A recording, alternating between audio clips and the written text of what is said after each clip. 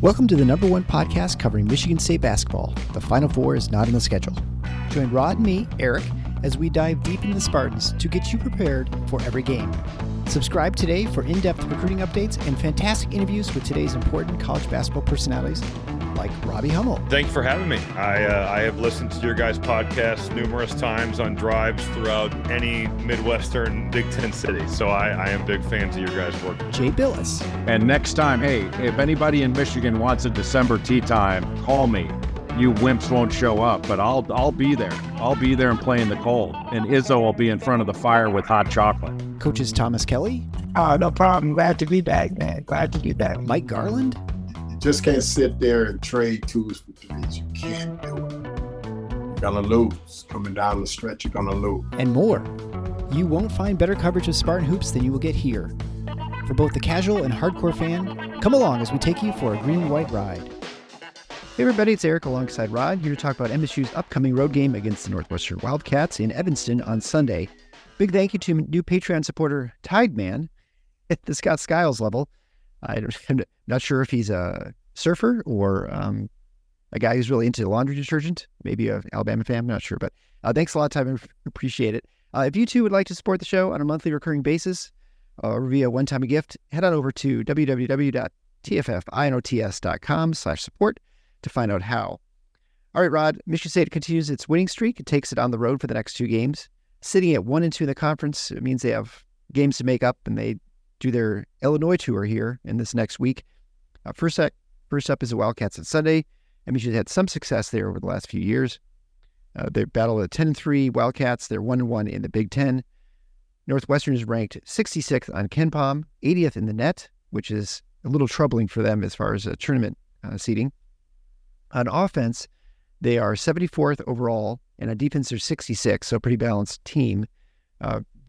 Good, but not great. On offense, they do two things really well. They don't make many mistakes. They're 14th in turnover percentage, and they shoot threes pretty well. It's 36.7%. Decent from twos at 141st in the country, but don't do much in the offensive boards at 273. And get to the free throw line very rarely at the ranked 312th in free throw attempts to field goal attempts. Defensive side, they just generate a lot of turnovers. That's what they did last year too. They're 32nd in turnover percentage and 57th in steal percentage. So they're sort of like a watered down version of Penn State, who Michigan State just faced. They do just a much sounder overall. But yes, right. The other part of it is better, right? Yeah. They do a pretty good job protecting the rim at 102 in block percentage. Not very good against twos at 134th, and very poor defending the threes at 242nd. And if defensive rebounding is okay at 167th, and they play slow, very slow, which is interesting for a team that forces so many turnovers. There's 352nd overall pace, which has got to be just about at the bottom of the of how you could be in Division I basketball. They're 267th in average length of possession. Yeah, going back to the start of that discussion, if I were a Northwestern fan, I would be a little bit concerned when you're talking about contending for an at-large bid in the tournament by that net number. Right. I wouldn't be panicked because even though the Big Ten is not having a stellar year by its standards, it would be inaccurate to say that there aren't enough possibilities left on the schedule for Northwestern to help themselves. But I guess my point is, you've already played and beaten Purdue. Yeah, and you're still sitting at 80. I think that Chicago State loss they took in the non-conference is really having a negative effect. I have to believe that. Yeah. In the metrics. And that's, so that's something that they've got to overcome. Is a 10-10 Northwestern team this year good enough to get a bid? Well, it probably depends in part on who the 10 wins and 10 losses come against. Right. And as I say, there are opportunities starting with Michigan State. Michigan State is 23rd in the net this week. So, that would be a quality win if Northwestern were able to get it. But there are other, Wisconsin, Ohio State, Illinois are all sitting in very, very good position in terms of their metric standing right now, whichever system you want to use, but particularly the net, since that's the one the tournament committee uses, is important. So there are these opportunities left, but I guess my point is they've got to take advantage of them. I don't know that going 10-10, where almost all your wins come against the Minnesota, Penn State, Michigan, Rutgers, Iowa group, right, is going to be enough this year. It might not be. So I know people, especially since that Purdue win, have kind of been thinking of Northwestern as a likely tournament team.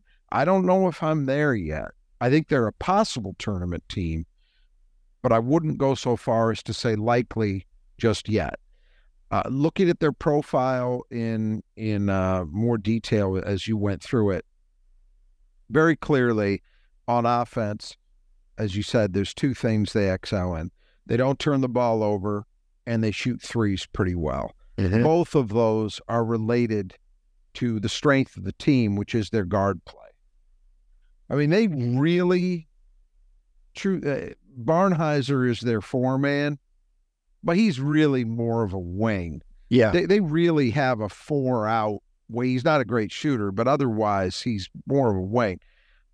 They're more of a four-out, one-in kind of setup. And so given that, it probably shouldn't be surprising that those are two things that they do pretty well. Defensively, again, you look at the turnover generation, well, a lot of that's coming from their guards. Mm-hmm. And so this is, in some ways, they really do sort of parallel Michigan State. They're not a team that looks to their centers for much in the way of offensive production. They're asking for those guys primarily to defend and rebound. Yeah. And any point production they get is gravy, right? Yep. It's a guard-oriented team, so very much like Michigan State in that way. And in fact, I would probably say, for my money, I do think Michigan State's guards are the best in the league as a group. I would probably put Northwestern second. Okay. I think they are, and we're going to see that as we talk about these guys on an individual basis. They've got guys who can do a lot of different things well, and they're experienced too. So another parallel to Michigan State. So I do think we're seeing they don't play similarly in a lot of other ways, but in terms of where the strengths of the teams are and how they're oriented, what groups they're asking to do the heavy lifting, they're similar. Okay. Yeah, they've won 3 of the last 4 against Michigan State, which it feels like it. They haven't played. Sometimes you just play once a year, but they're a tough team, and they've won. Just looking at it, they've won 2. The last 2, they've both been in East Lansing. So this is the first time Michigan State's been back since January of 2022. Yeah, and it should be noted that although Michigan State has lost 3 of their last 4 overall against Northwestern, and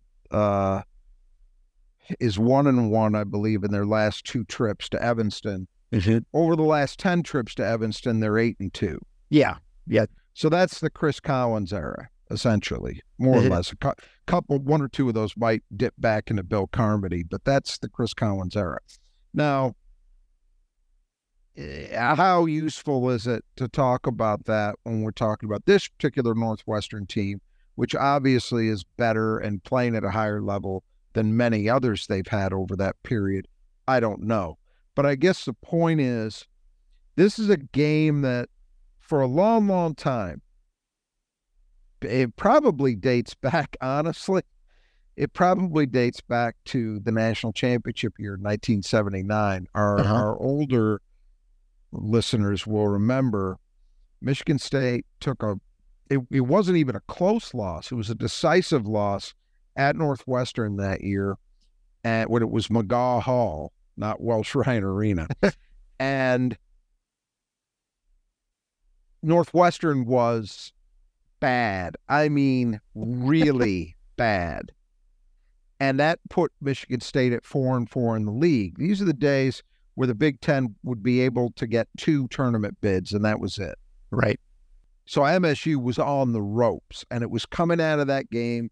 They had what's become a very famous, much discussed players-only meeting. You get very different accounts depending upon, Judd Heathcote had one take on it. Greg Kelser has another, But the bottom line is Michigan State went out and ripped off 9 wins in a row to win a share of the Big Ten title after that loss at Northwestern. But I do wonder if in the psyche of Michigan State fans, it goes back that far. Because it always seems people I could scarcely remember a time where people weren't kind of nervous about this game out of proportion to how good Northwestern actually is most of the time. But if you look at the track record, Michigan State's dominated in that building in the Tom Izzo era. Yeah. I mean, dominated. So I don't, and as I'm sure most of our listeners realize, the thing about it is typically, I don't know whether this will be the case on Sunday, but typically the building's about half Michigan State fans. So it rarely has felt like a true road environment in that way. MSU's always had pretty good crowd support, and I would expect at a minimum, they'll have a decent turnout tomorrow. I'm not sure how Northwestern's fans are holding up these days in terms of buying up tickets, but typically it's no worse than 50-50 in that building. So I'm not trying to say Northwestern's not worth worrying about. They certainly are. They're a quality team playing at home. That's always going to be a challenge. And they've had MSU's number with these players. They've had MSU's number, but I'm just saying it's my sense that oftentimes the history of it has been warped a little bit, because the history is Michigan State's been absolutely dominant. Yeah. Well, and, when you play inferior teams, and, Northwestern throughout the years has been the lesser team, anytime you lose to them, it stings a little bit more. And so then those are the ones you tend to remember, right? You don't remember the times you beat Northwestern by 20 because they're, they're bad. You should beat them by 20, right? I got to tell you, personally, I have more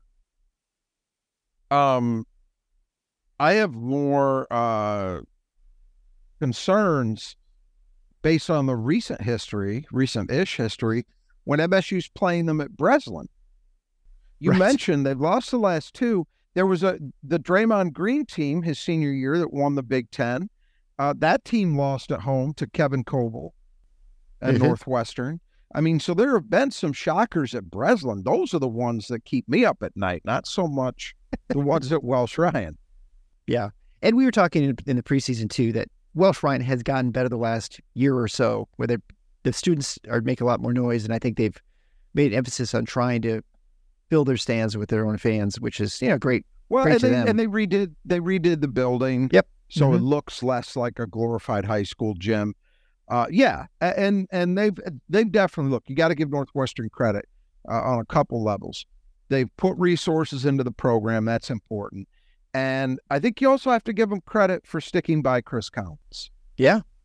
Chris Collins had that tournament team several years ago, and it was a group that was young enough that you looked at, I know I felt this way, that you looked at it and felt like, hey, they could be set to remain, or at least on occasion, be a good team.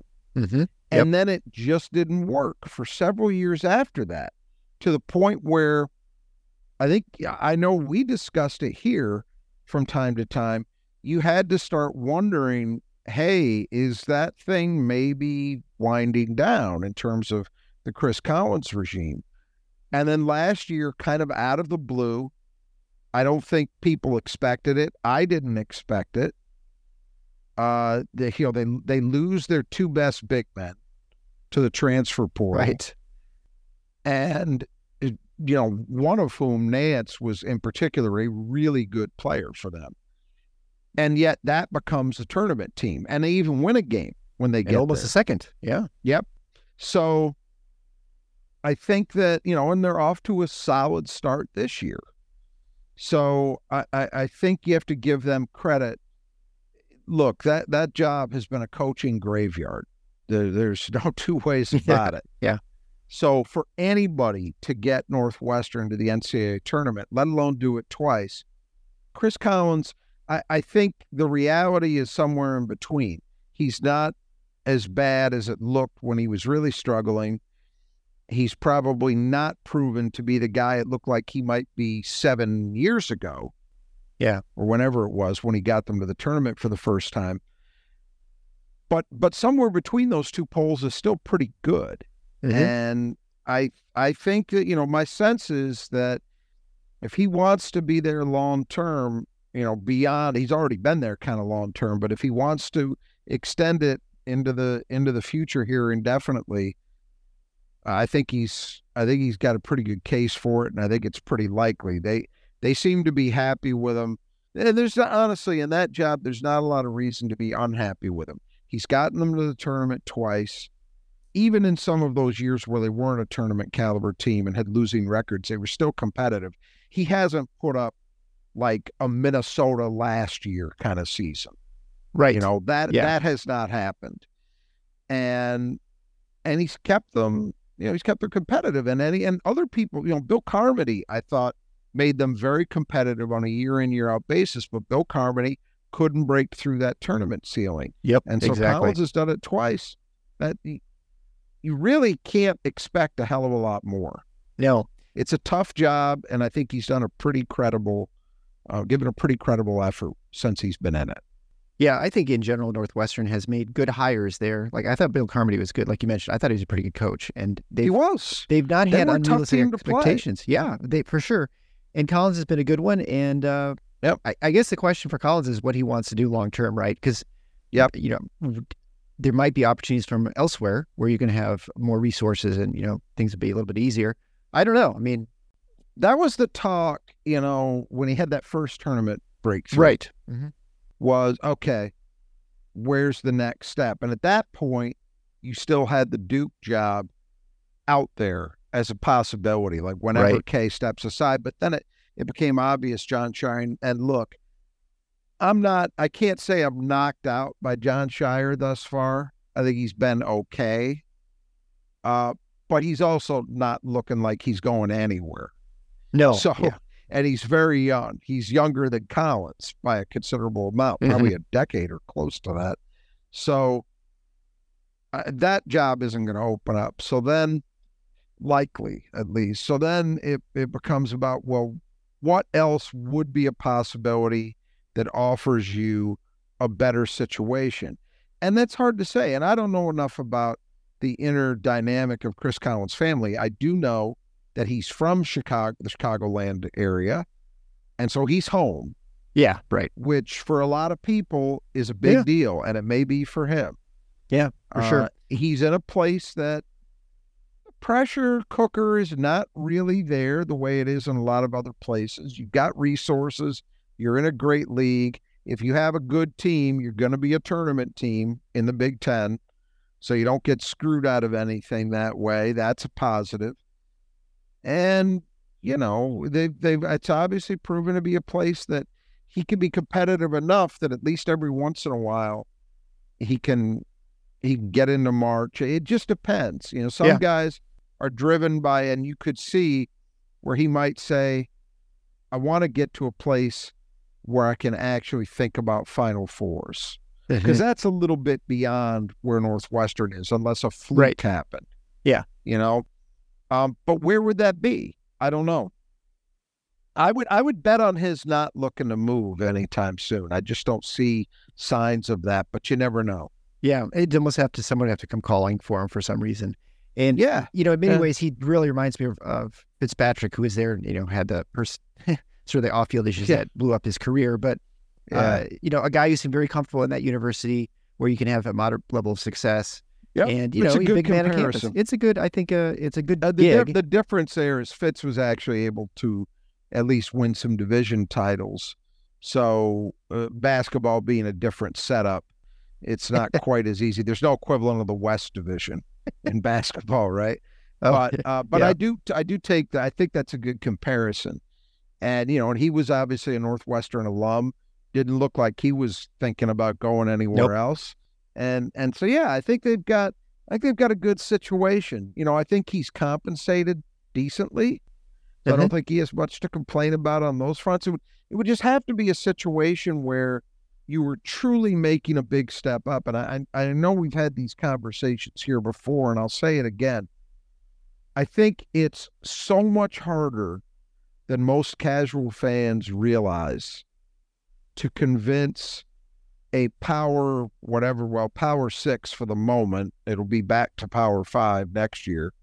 Coach to leave where they are for another power six job, unless you've got family situations or falling outs within the school. The AD, like right. a change in the AD, obviously. Sometimes a change in the presidency can spark it because that can affect it.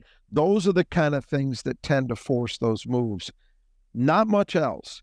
It's hard. I mean, seriously, is an ACC school going to come along and just blow Northwestern out of the water financially for Chris Collins? I don't think it's likely. No.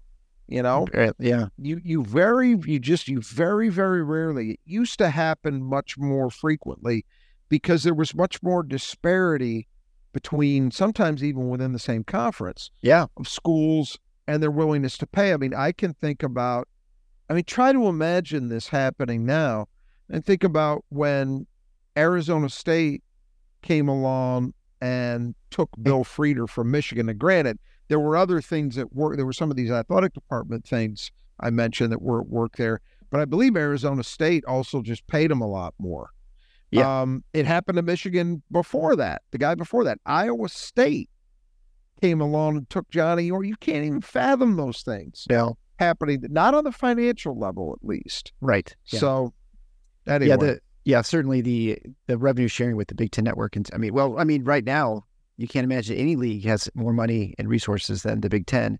Even the SEC, and certainly SEC is going to put more into football in general for their. But to their credit, and the word is that several years ago, the SEC commissioner got those schools together and said, "Listen, you need to start taking some of this money that we're generating and putting it into your basketball program." So the thing is, my understanding, I believe I've got this right, is that most SEC schools' athletic departments are smaller than the Big Ten in terms of the number of sports they have.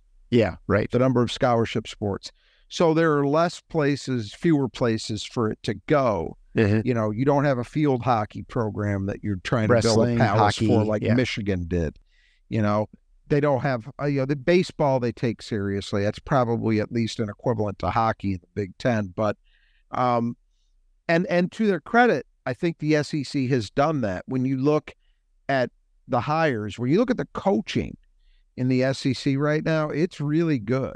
Yeah. I could make an argument that, and I don't think it would be too difficult to do so, that collectively, top to bottom, they have the best set of basketball coaches of any league in America. I think that's true. I think they're better top to bottom than the Big Ten is. More accomplished, at least, because the Big Ten in recent years has lost a lot of guys. There used to be, not that long ago, a period where I would talk about that, how the Big Ten collectively has 13 Final Fours among its head coaches. And Izzo always had the lion's share, but you had Beeline, you had Tubby Smith, you had Thad Matta, Tom Crane. You had these, there were a few years in there where you really did have that. Big Ten does, I believe Izzo's the only guy with a Final Four, right? Gotta be. Probably so, yeah. In the Big Ten, yeah. I can't think of anybody else. Wisconsin's made it. I'm trying to think because I know. No, not under Greg Gard. Yeah. So probably case. So he's it.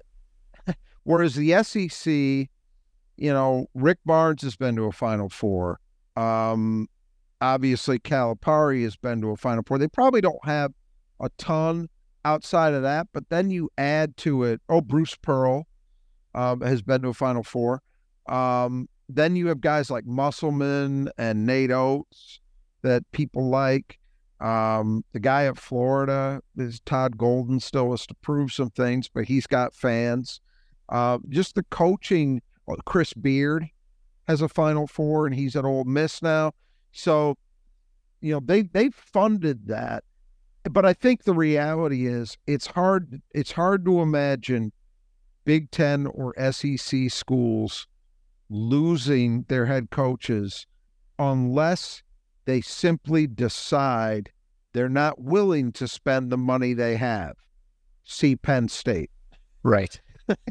That was an example of it. That's why, in my mind, I said this at the time, the Big Ten should have called Penn State in after that and done exactly what the SEC did a few years ago and said, look, you can't keep doing this. You have to support your basketball program. It's the second highest profile sport we have. You need to treat it seriously. I mean, even schools like, you look at Nebraska, you can knock the results, but you can't knock the willingness to try. Yeah, right. Plenty of effort there. All right, well, let's move on to the rosters for Northwestern. This segment is brought to you by the brothers that just do gutters, both the Grand Rapids crew out here run by Kurt and his team, and also Greg's team in the Metro Detroit area. If you need gutter work, and this is all they do, they just do gutters. They do a fantastic job, great pricing, super efficient. They get things done quickly. They come out right away, you'll get an estimate, and they get it done fast too. So you don't have to wait around a long time. And also, even in January, they'll come out and do your gutter work because, it's raining or you got ice buildup. There's all sorts of problems you can have that can cause other issues in your house. And so make sure you take care of those things now. And this is a good time to do it. So you can get a hold of them at brothersgutters.com. And then you can find the contact information for both Kurt and Greg in your podcast player below. They sponsor the player that Michigan State needs to keep in the gutter.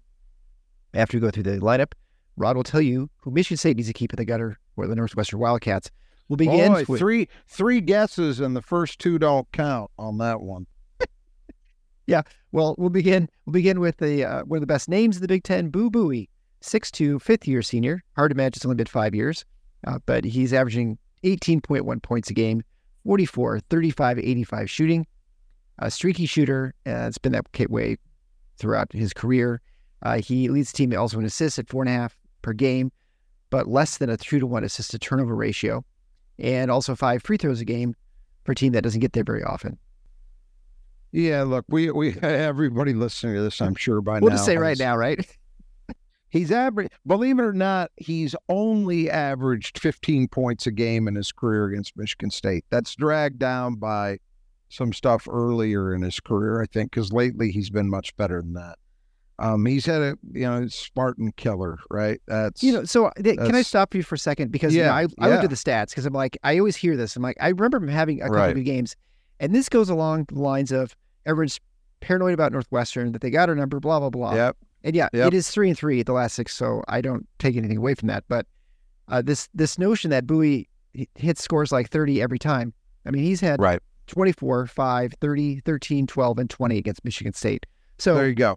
He's shooting slightly better. He's had a couple of huge games. Yes, he had and that's what people remember. And I think the one people really remember is the one in 20 where he dropped 30 at Breslin.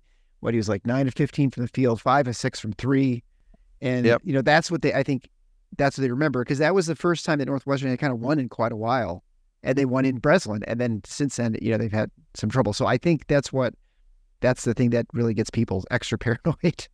Yep, absolutely. And look, he's a very good player. I said this about him last year. It's true again this year. They need him to be a volume shooter because that's the way he's going to be a scorer. And this is not they're a better offensive team than they have been. They're solidly in the top 100 right now, but they're not a great offensive team. So they need somebody to be that guy, and Boo Buie is that guy. Now, his 3-point shooting number is okay, 35%. I've always felt, and this goes for really his whole career, I've always felt he had the potential to be better than that if he had better shot selection. But that's just not who he is. Yeah. He's a guy who puts it up. You know, he's not quite Tominaga, but close. He'll put it up from any place, any time. You have to be conscious of that if you're guarding him. The nice thing about him is that he, over his career at Northwestern, early on, I thought, well, this is a guy who's just a gunner. He's a shooter, a scorer, that's it. He really has developed into a point guard, into a legit point guard. Now, you mentioned he's not quite at a 2-to-1 ratio, but he's their top assist guy. And he's the guy who's going to do more playmaking than anybody else. So that's a positive. He's also a very good defender. And he gets to the line a lot for 5 free throw attempts a game, as you said, for a team that otherwise just doesn't draw fouls. That's a big positive too. So even with the inconsistency as a deep shooter, this is a very good player, and he's the guy that Michigan State's got to keep in the gutter. Big surprise. This is not a matchup that I think has been a positive one to this point in their careers for A.J. Hoggard. And it's not like he'll exclusively guard him. The other people will get their turns on him. But I think regardless of who's guarding him, Bowie is the guy you start with. He's the top of the scouting report for a reason. And then last year, his counterpart was Chase Adige, who has since left the team. And so now Ryan Langborg is the replacement, 6'4" transfer from Princeton. He averages 12.2 points a game on 45, 41, and 77 shooting. Big addition. And I said it, at the time they added him, Adige had not yet made a call as to whether he would take his COVID year or not. He opted not to do so. He didn't transfer. He just stopped playing college basketball. Yeah. So at the time, it looked to me like, wow, Langborn would be a hell of an addition as a first guard off the bench. And then Adige left, and all of a sudden you're talking about him as a starter. He came over from Princeton, where he was part of a very good team last year, and he's just had a great transition. He shot the ball extremely well. At 6'4", he's not quite the defender. Adige was really good with their pressure stuff, their half-court pressure. He had kind of long arms. Yeah, he had crazy long arms. Yeah. He was 6'4". Langborn's not that, but he still fits. He's still good defensively for them. So I don't think Chris Collins could have done a hell of a lot better in the portal than this addition, because it's kept his arrival has kept Northwestern's backcourt where it needed to be overall for this team to have a chance to be competitive.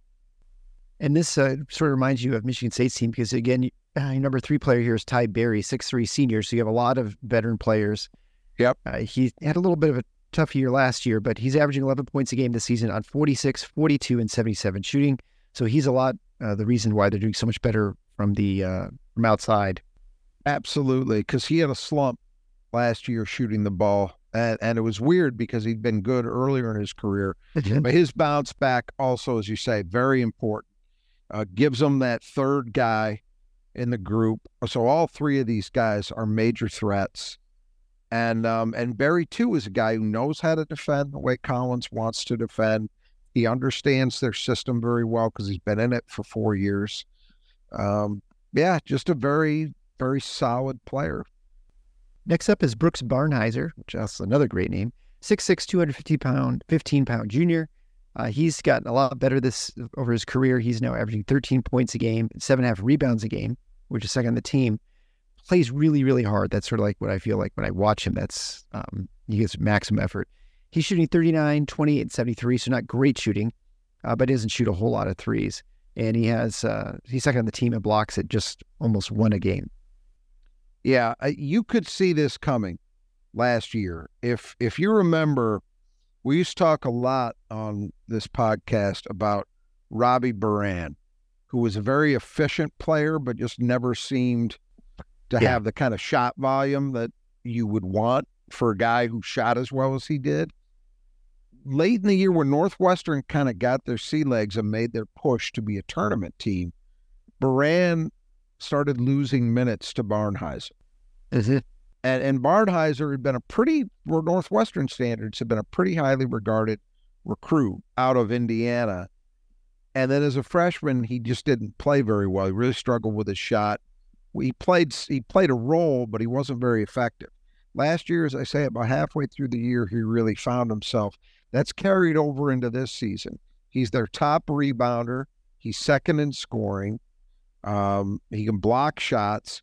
As I say, at 6'6", 215, you're really talking about a fourth guard as much as anything else. Right. But that's okay because he's still rebounding well. So he's playing that four-man role solidly for them. So I think he's emerged into the guy they hoped he could be as an all-around player. The three-point shooting is a little disappointing, I'm sure. I'm sure they'd be happier if he was up in the mid-30s, and he certainly, when I've seen him, looks to be capable of doing that. They just haven't gone at that rate just yet. But everything else you got to be pretty happy with if you're Chris Collins. Yeah, and he's probably not the kind of guy that you just leave wide open for three. It was similar to Malik. Malik's struggling, right. but you don't want to leave him like wide. Yeah, exactly. Very, very good comparison, and they're shooting about the same percentage, too. Malik is up to 27-something percent.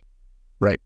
All right, so finally, 7-foot senior hailing from Clarkston, Michigan, Matt Nicholson, averaging 4.6 points a game, 3.5 rebounds a game, and 1.5 blocks a game in about 20 minutes, shooting 62% from floor, and a paltry 53% from the line. Yeah, he also, interesting thing, and having seen him play back in high school and AAU, I never would have expected this to be the case. His assist to turnover ratio for a center. Oh, yeah. And again, good. Especially for a center who's not a finesse guy, is ridiculous. He's got 25 assists and 5 turnovers. That's a 5-to-1 ratio. For anybody, that's great. For a center who's, again, not a skill guy, that's crazy. So hats off to him for that. You know, he's become more or less the guy that I thought he could be. He was a guy, and listeners may remember, that I kind of hoped would make it to the spring of his senior year, and that if he did enough his senior year at Clarkston, that maybe he'd be there as a late addition for Michigan State, kind of the way, in a very similar scenario to the way they added Carson Cooper a couple of years ago. Right. That kind of thing, maybe not quite that late, but, springtime, that was what I was sort of hoping for. He didn't last that long. He got an offer at Northwestern and took it. And he's become, as I say, more or less the kind of guy I thought he could be. He's a very solid defender. He occupies a lot of space in the lane.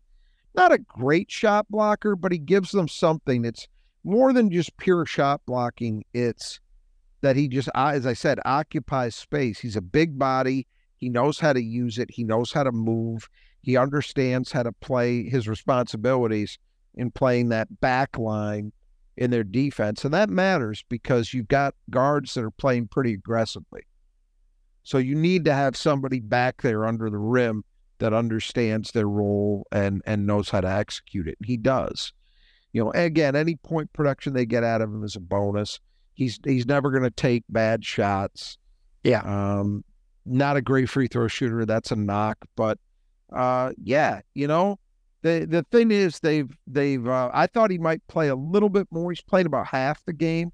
Mm-hmm. I thought he might be more of a 25, maybe even 30-minute a night guy. They've had some other bigs emerge to share that role with him, which is probably a positive overall for the team. But solid senior year.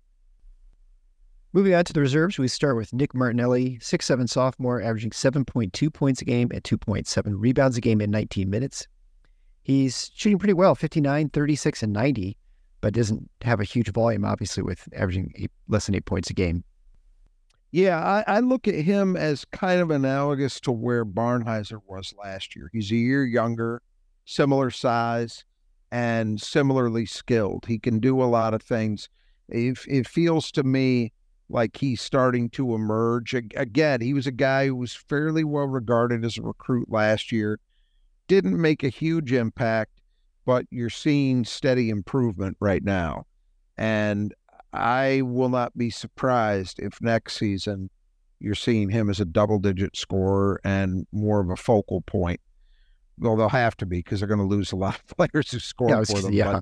But anyway, he's giving them respectable play as a sixth man. Next up is Luke Hunger, 6'11", 255-pound sophomore, averaging 3.8 points a game and 1.4 rebounds a game in 9 minutes, shooting 59, 30, and 58. Yeah, they liked him last year, and they brought him in last year. They liked him a lot. I can't remember off the top of my head what the deal was.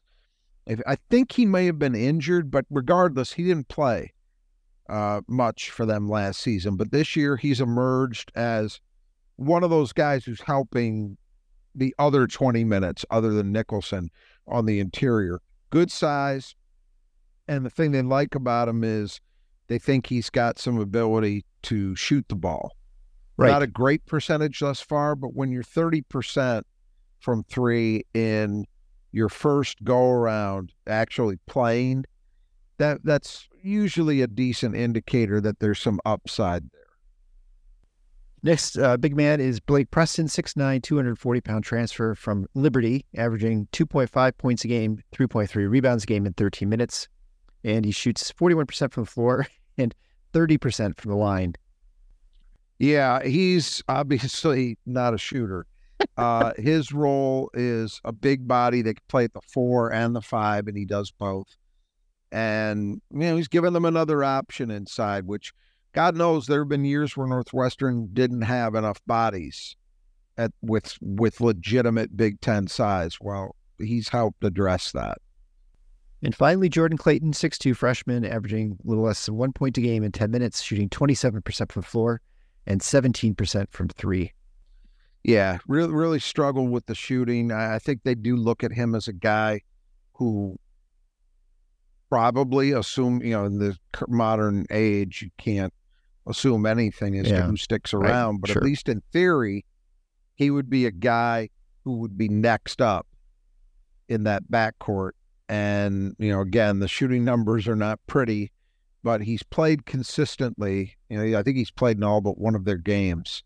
And they really don't have, he's really the only one of these guys. I guess Martinelli can play on the wing, but he's the only one of their reserves that looks to be a true guard in that way. So there's a role for him most likely the rest of the way.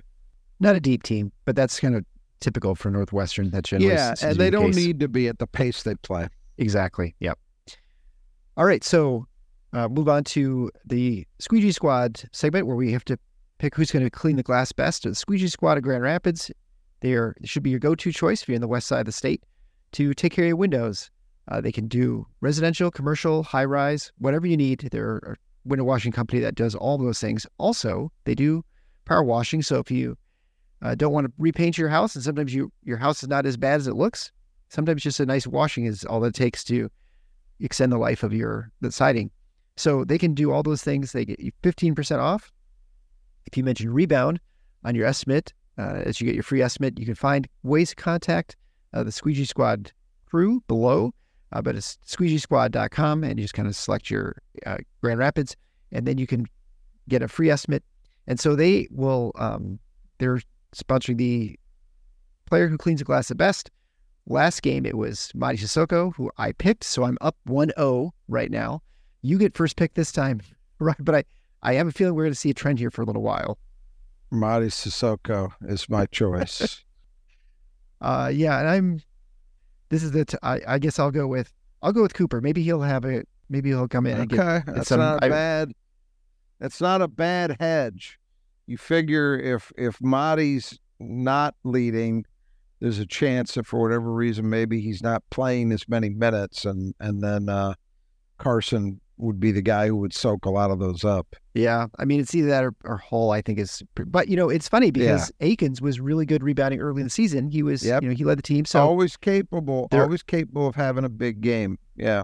Yeah, you just don't know. So anyway, we'll see how that turns out. So again, that's brought to you by Squeegee Squad of Grand Rapids, who cleans the glass the best, and it's definitely the Squeegee Squad. All right, so 5 keys of the game brought to you by Nudge Printing. As a reminder for those of you who listen to our post-game show on Penn State, there's a contest going on with Gabe and his team at Nudge Printing. Nudge Printing provides high-quality print screen apparel. They're all Michigan-based, and they have a free T-shirt if you can answer the following trivia question. And the question is, which Michigan State player is the last to be drafted in the top 10 of the NBA draft? So which MSU player is the last to be drafted in the top 10 of the NBA draft? Head on over to nudgeprinting.com/TIFFNOTS. That's TFFINOTS. Not only can you get access to our episodes there if you want, but you can enter the drawing with the answer. We're going to, I think he said he was going to close it on Wednesday. We will announce the winner after the Illinois game. So again, head on over to Nudge Printing. You can get whatever t-shirt you want. So they've got a massive selection. You can check out all their stuff at nudgeprinting.com. Super comfortable, great high quality stuff. But even if it's not Michigan State stuff, they have other collegiate apparel as well in the state of Michigan and elsewhere. So just check out all their stuff. Just don't go looking for any Michigan gear because you're not going to find it there. All right. So 5 keys of the game. Number 1, confidence. So Michigan State played well over the last 5 games, but they were at home, and the other game was kind of home-ish, Little Caesars Arena in Detroit. So now heading on to the road, what's going to happen? Well, and if it's a carryover from what we typically see at Welsh Ryan in what we talked about earlier, that Michigan State often will have half the crowd. If that repeats, then this is a nice way, just strictly from that perspective, to go into a road game, kind of akin to what we talked about heading into Penn State. All right, you're getting back in a Big Ten play, but this is a good scenario to do that and get your legs underneath you because you're at home against an inferior opponent. You want to carry over your level of play and that level of confidence or swagger that MSU has back, but you're going on the road. It would be nice if it's not, West Lafayette or Champaign-Urbana for the first one, and so from that end of things, it's a better scenario than most would be, really, than probably any other road environment except maybe Chrysler this season. It is. I have a feeling that's going to be very heavily green. I think you're probably right.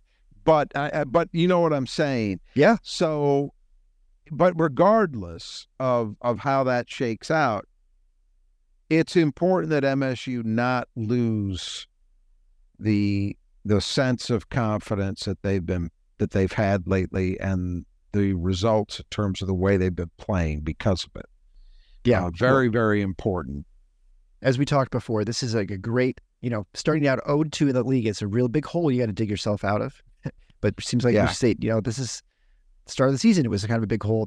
I think they've successfully dug themselves out of the hole where you don't worry about even a tournament appearance. So now it's, how can you become competitive in the Big Ten? This is a great setup where you have a nice confidence building against Penn State, an easier road game, like you said, before you start hitting the real big boys like Illinois on Thursday. So this is a great way to, to get into that. And moving on to it's an ideal situation, other than the fact that you're playing a pretty competitive team. There's certainly many worse teams in the league than Northwestern this year. Right. Second key to the game are the boards. Northwestern, not a good rebounding team, but guess what? Who else isn't a good rebounding team this season? Right. Michigan State. And so and I feel like this is my litmus test for if an announcer is paying attention to like what's going on, when they say, "Oh, Michigan State's a great rebounding team," that you're just like living in the past. I mean, not that Michigan State's bad, but they have not been very good at times. Yeah, they're better overall than Northwestern is, but by Michigan State standards, they're really bad. Because even a year like last year, where they were so bad on the offensive boards, they were actually very good as a defensive rebounding team. This year, they're just mediocre at both ends. Now, we've seen flashes at both ends. Yeah. We've seen games against good opponents where Michigan State's done the job. They've either really hit the offensive glass well or they've shut down a good offensive rebounding team at the other end. We've seen it. What we haven't seen is them doing that consistently. It would be nice to see MSU just control the boards in a game like this. The opportunity should be there. They just have to do it. You know, I talked about how this is a team really, if you look at Barnheiser, it's 4 guards. I mean, he's rebounding well, but physically, he's not, you know, Malik Hall is a little bigger than he is. So this is not a big team from a physical perspective. You know, they're just not. And Michigan State should have every opportunity to win the rebounding battle at both ends. They just need to do it. Yeah. It's certainly a team.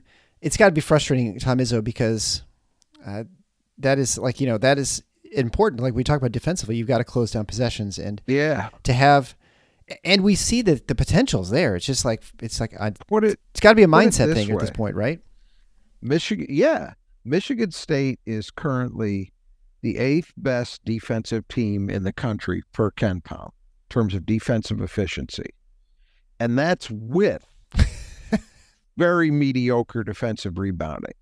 If this team rebounded defensively the way last year's did, I think we're probably talking about a defense that's top 2 or 3 as opposed to 8th, which is still very, very good. Yeah. But it just goes to show you, as good as they've been there, there's still an opportunity for improvement from here. And it at that end, it really comes down to rebounding. Well, I think we saw that where they in can Baylor. Be better. Right. I mean, the Baylor game was a good example of what happens when they defensively rebound. Absolutely. It's a great point. Great point. Yes, that's it. Exactly.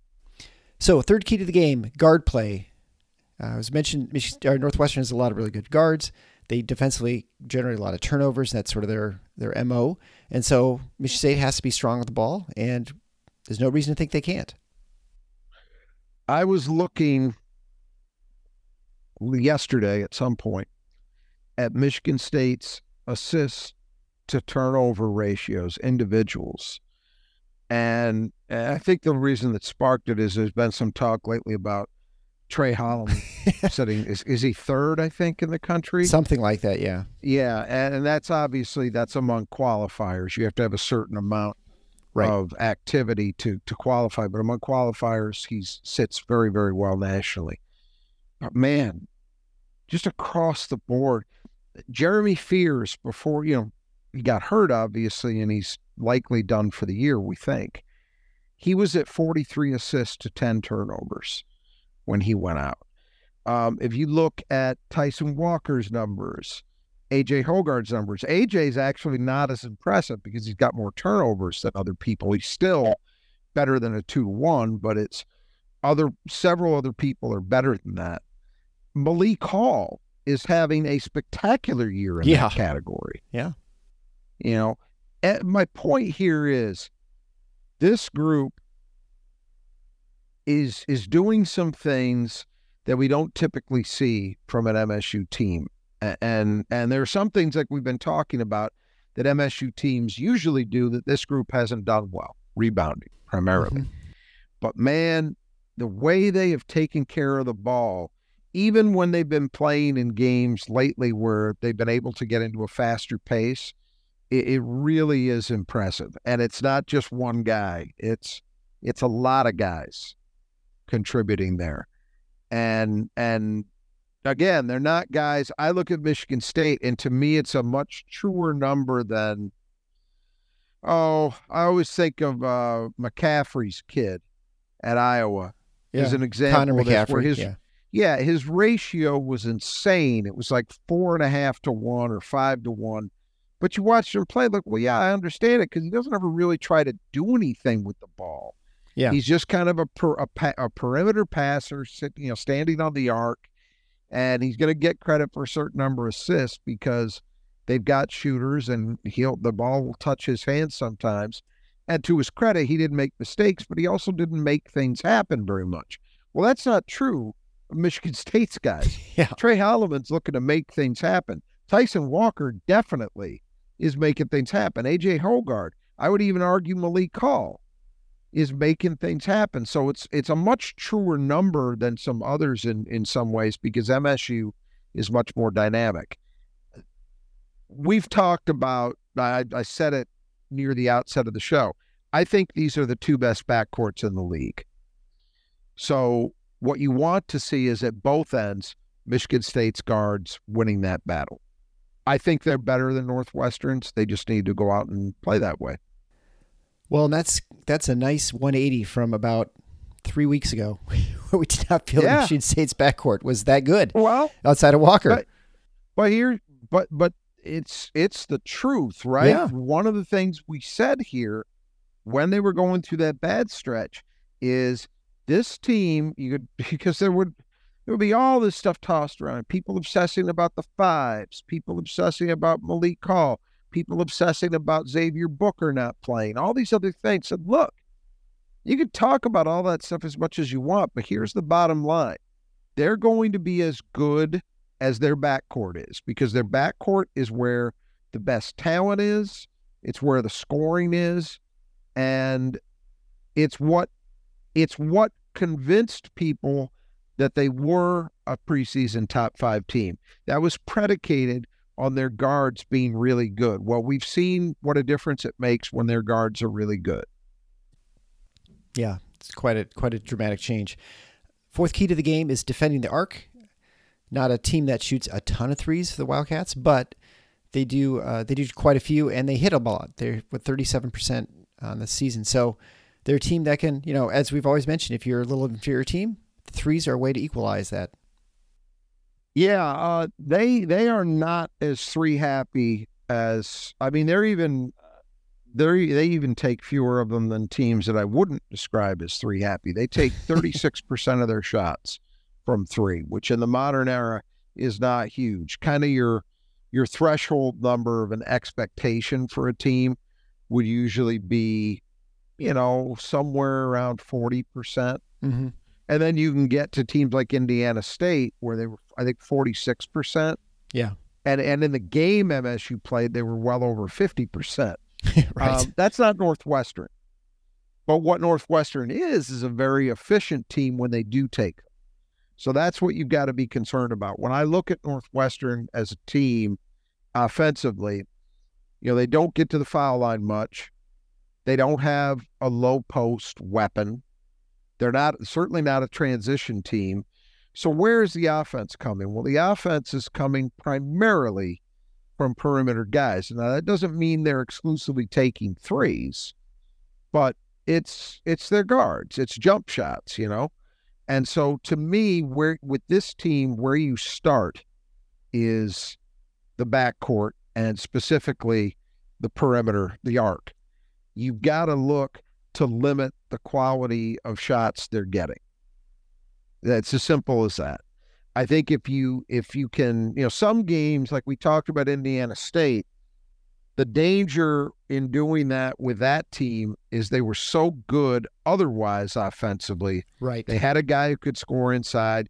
They were an extremely good passing team, very intelligent in the way they cut. They run a lot of back cuts against high ball pressure. You had to be conscious of all that stuff, so you really couldn't afford to go heavy. I'm not saying Michigan State needs to go ultra heavy on the perimeter, but I think they would be advised to tilt it a little more to that end of things to start with. And then let's see if Northwestern, if you're taking those shots away, let's see if Northwestern can go around you. Let's see if they can make you pay for it with their passing and man movement, all that stuff. But I think you start with a premise of we want to limit the quality of looks they get. Yeah, I think Tom Izzo mentioned, this is not exactly that, but Tom Izzo mentioned Mahdi's play, especially the Penn State game, on his ball screen defense is so good right now. He's forcing those guards into positions where when they drive around, they're basically running into a bunch of hands that are reaching it, can get easy steals and swipes and stuff. And we saw that in the game against Penn State, right? Penn State, whenever they tried to get inside, it was almost always stripped. I think 10 steals. We've seen it many times in this stretch. We saw it against Baylor. Yep. We saw it against Penn State. Yeah, absolutely right. it's not just the guards who are responsible for that, but as a team, I think that's where Michigan State's attention needs to start, is focusing on that. Some games it's the opposite. Some games, a team like Illinois, I think you're going to live with them taking a lot of threes. Mm-hmm. You're going to be much more conscious about guys trying to go off the dribble and then looking to get their post players involved. This is not one of those games. I think you recognize this is where the primary offensive threat is. That's what you've got to look to shut down. And the fifth and final key to the game, the start. And Michigan State's been very good recently and getting off to strong starts. Certainly the first half more than the second half usually. But this is a game, I think there was a few years ago where Michigan State had like one of the biggest comebacks ever, but getting down 20-some points. 2018. This does not seem like the kind of game where you want to have that, put yourself in that sort of hole. And it, obviously you never want that, but this is not a team that's with their slow pace that you can make up a huge ground on them if you get too far behind. That's the thing.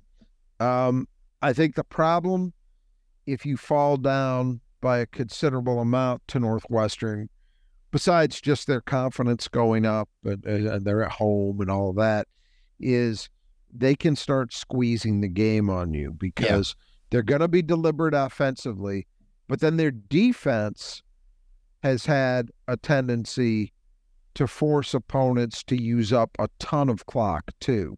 So you're not typically getting quick possessions at the other end when you've got the ball. Even if you're scoring, you're kind of having to go through a grind. So I think it's important that Michigan State continue their recent pattern where they've been getting off to solid, if not spectacular starts.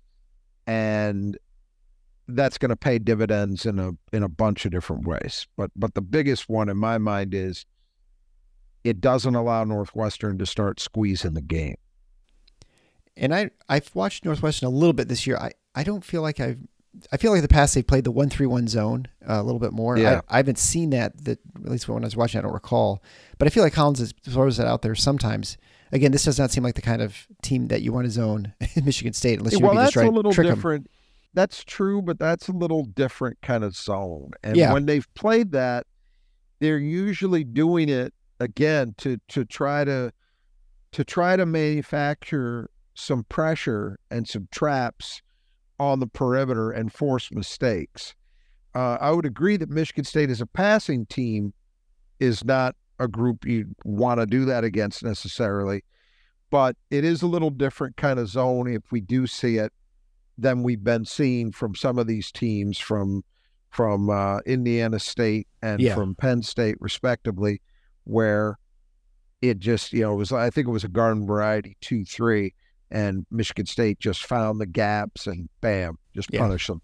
1-3-1's a little different animal. You're really, with the 1-3-1, usually your objective is, when it's played aggressively the way Northwestern does, is you're trying to create mistakes, but also you're trying to force the opponent into having to use a lot of clock. Because it can be tough sometimes to figure that thing out and move the ball into good shooting areas, Right. The 2-3, I think, is oftentimes, if is a little easier to diagnose and get a good shot.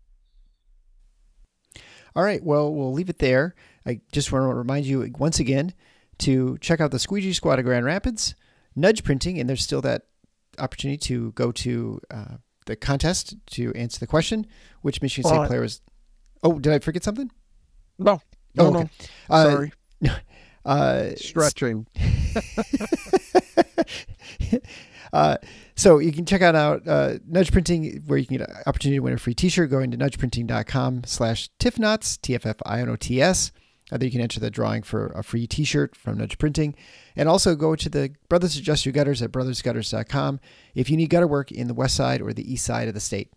So until next time, the Final Four is on the schedule. Go Green.